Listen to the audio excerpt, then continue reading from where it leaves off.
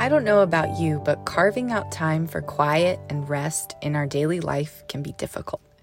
Whether it involves slowing down our family's pace or turning off the screens, it takes intentional effort to quiet the noise.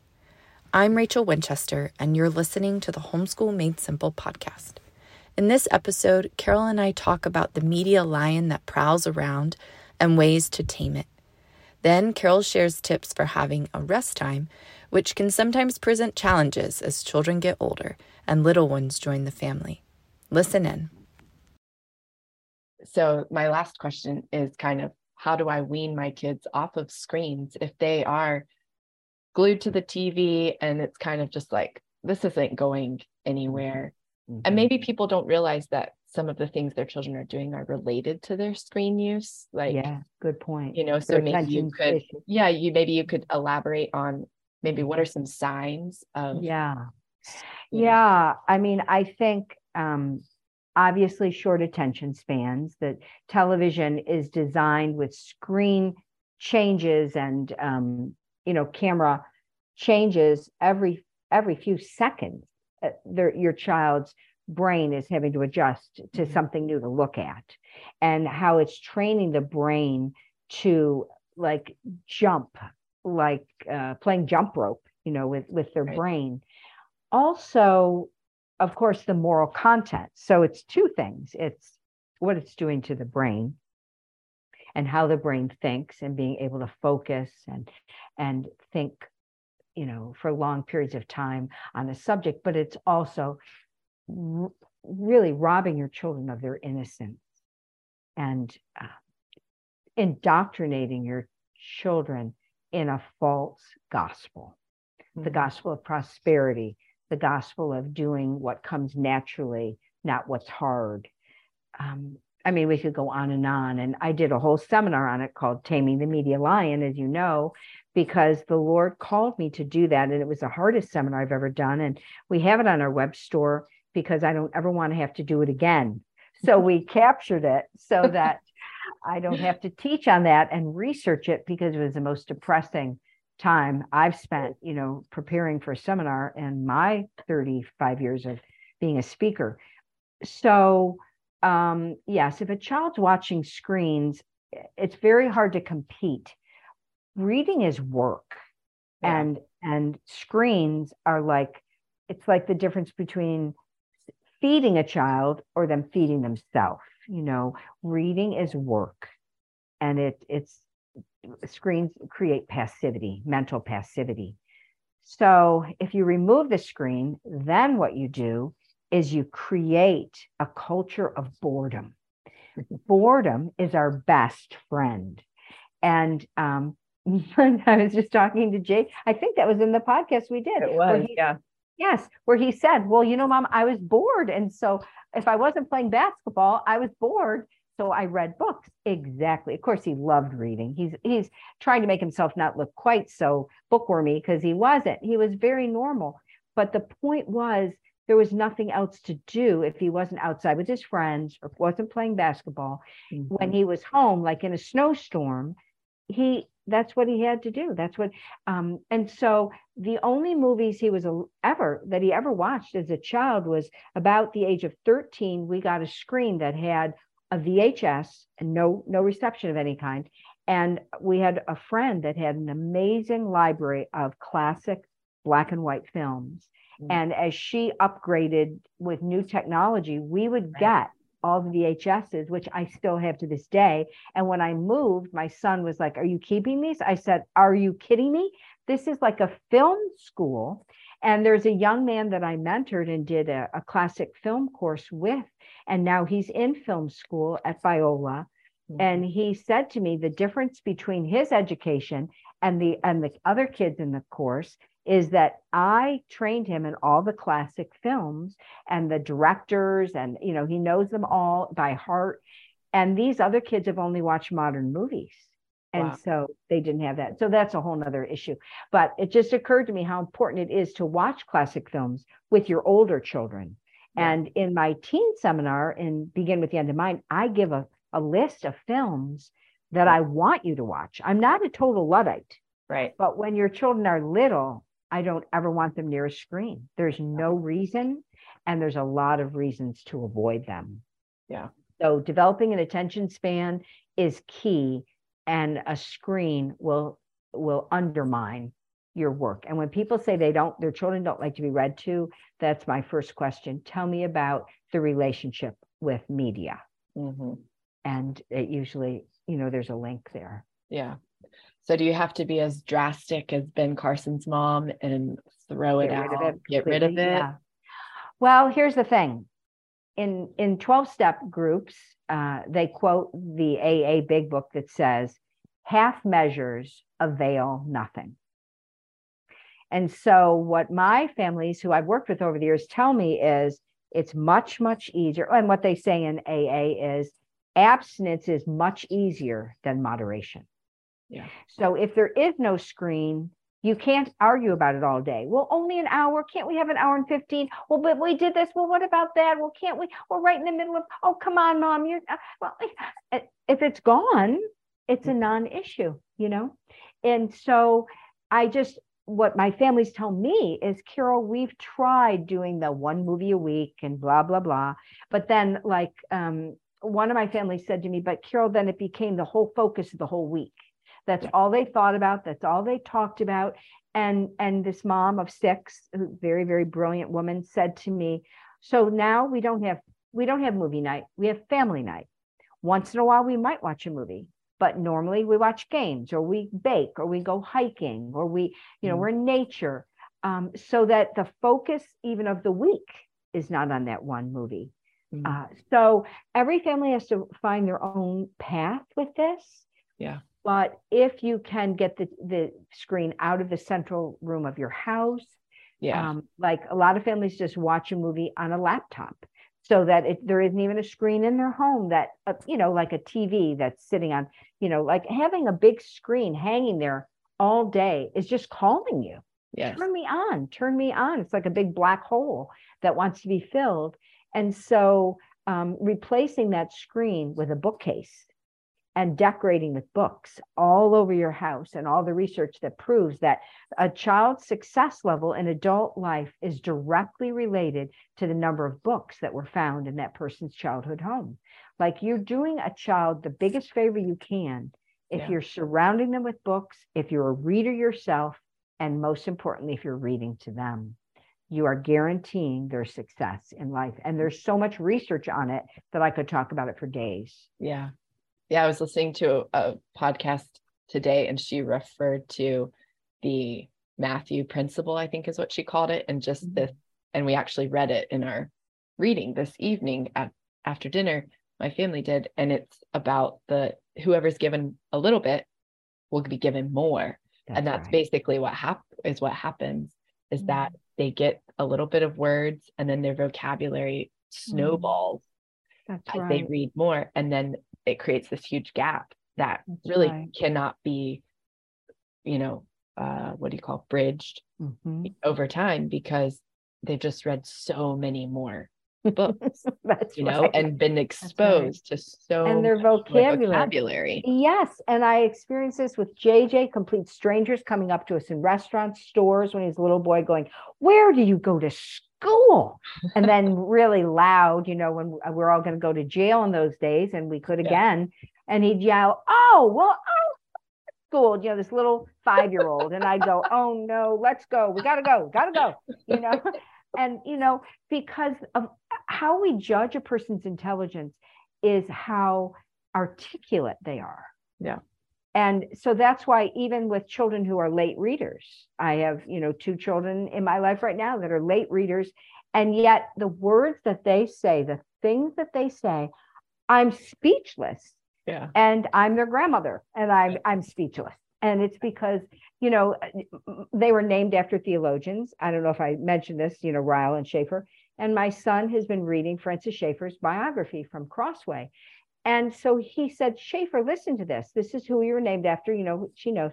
And he's reading a part of it to him. And I'm thinking, you read that book? I mean, that is a really hard book.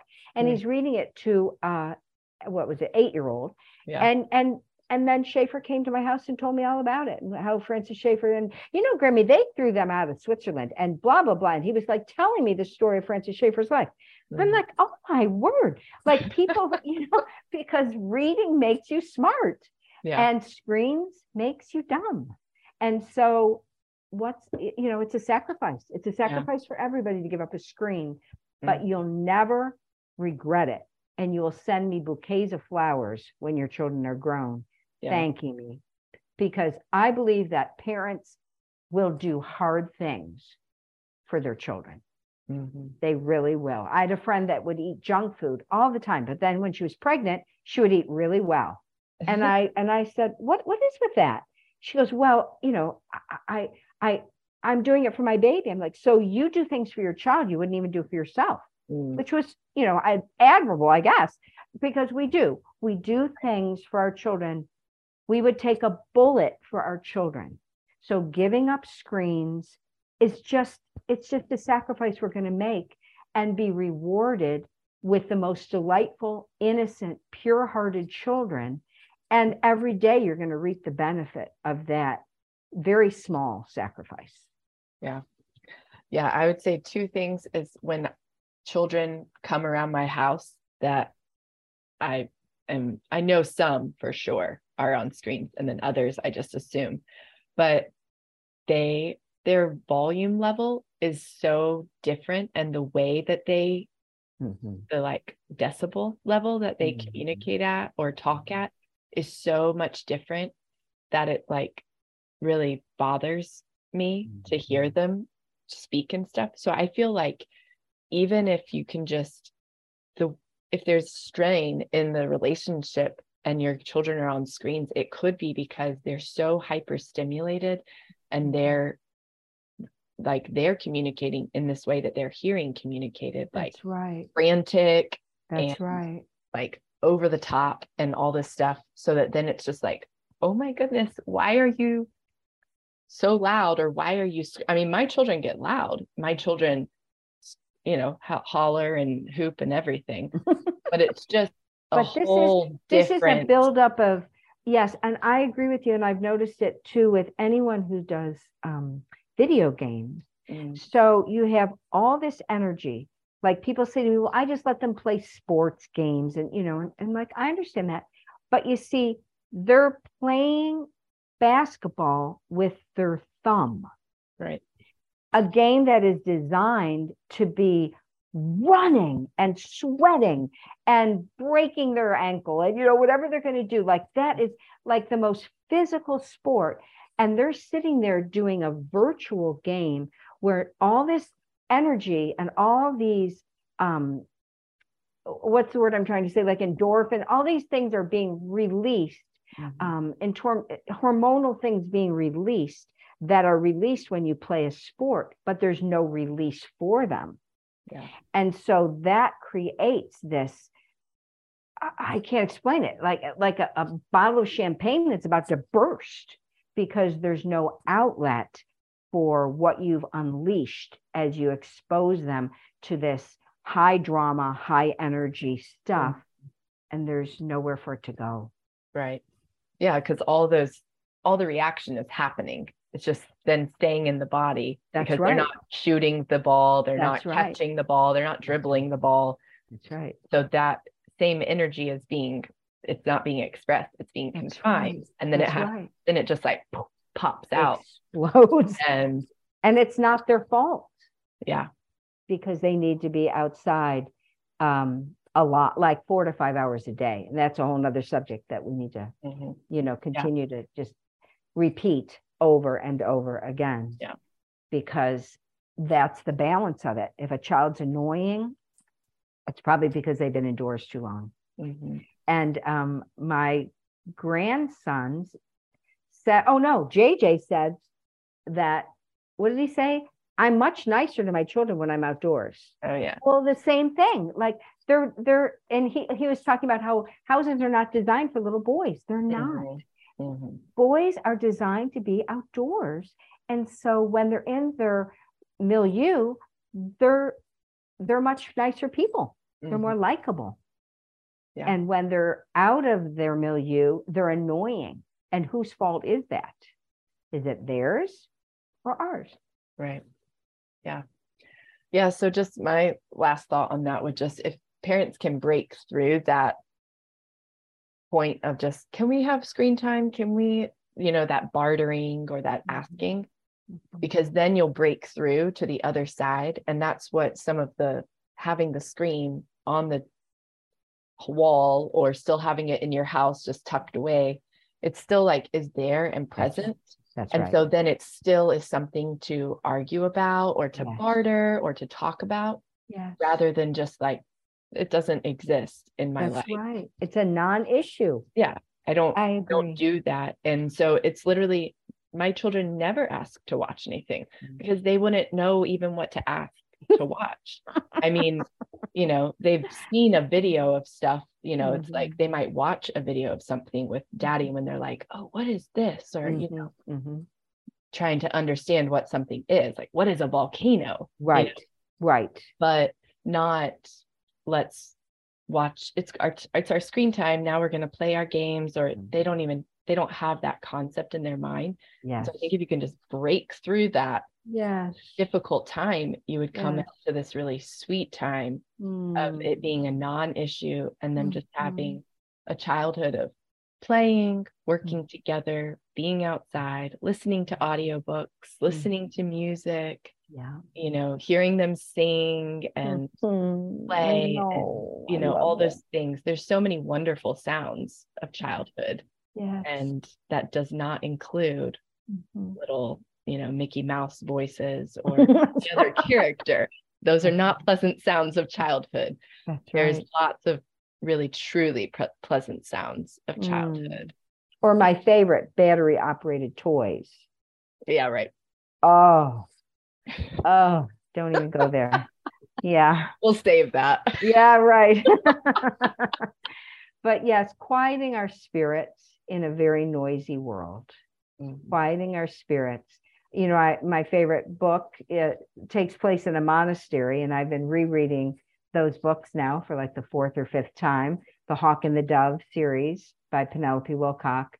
And just as I'm reading the books, it's even quieting my spirit to be in the monastery in the Middle Ages and just live in that peace and that rhythm and that silence. And so valuable to teach our children to be comfortable with silence and to love to be alone. And that's why when we talk about having feet off the ground for an hour every day, how important that is to let them to get to the point where they look forward to it and love it, instead of feeling it's not a punishment. It's the high point of our day where we get to be best friends with ourselves, and we develop the spiritual discipline of silence and solitude.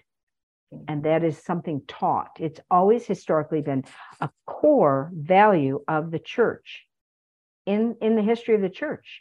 But today, our churches are more like pep rallies than, that quiet space, that sacred space.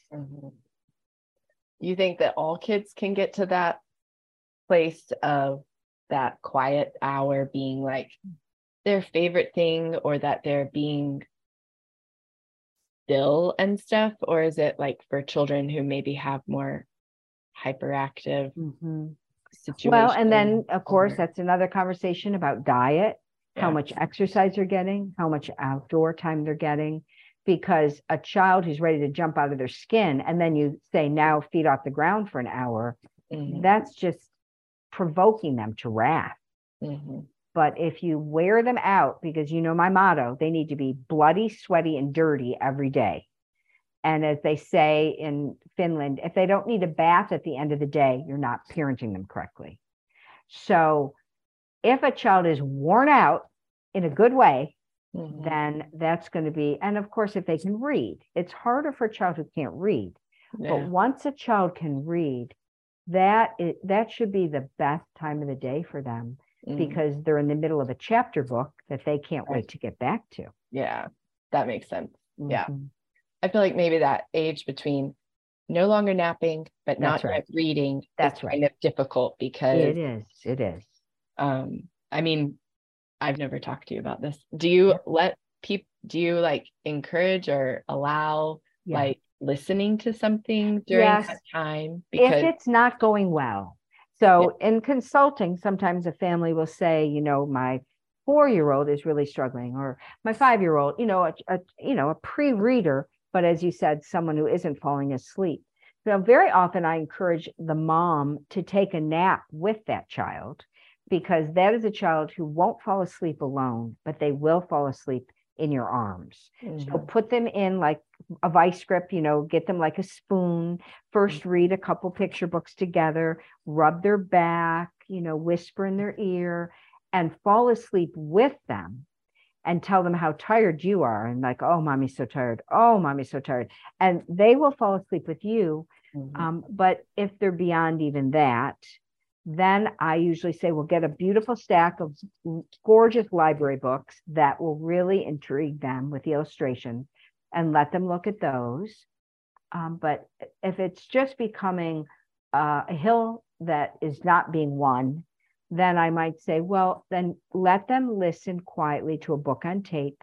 But as soon as they can read, I'd pull that, and I would explain it to them. This is our time to pray, sleep, read, or think. So now that you can read, you have some options, but listening to an audiobook is something we do at other times of day. But we don't do this during our quiet time, because mommy wants you to love books and love reading them for yourself. And this is when our whole family gets to read. Yeah. And then they see you doing it too, so you're in your room reading. And it's the best part of the day. You keep saying that. This is the magical hour, I can't wait. It's almost time for our quiet hour. I can't wait, because it's mommy's favorite part of the day too.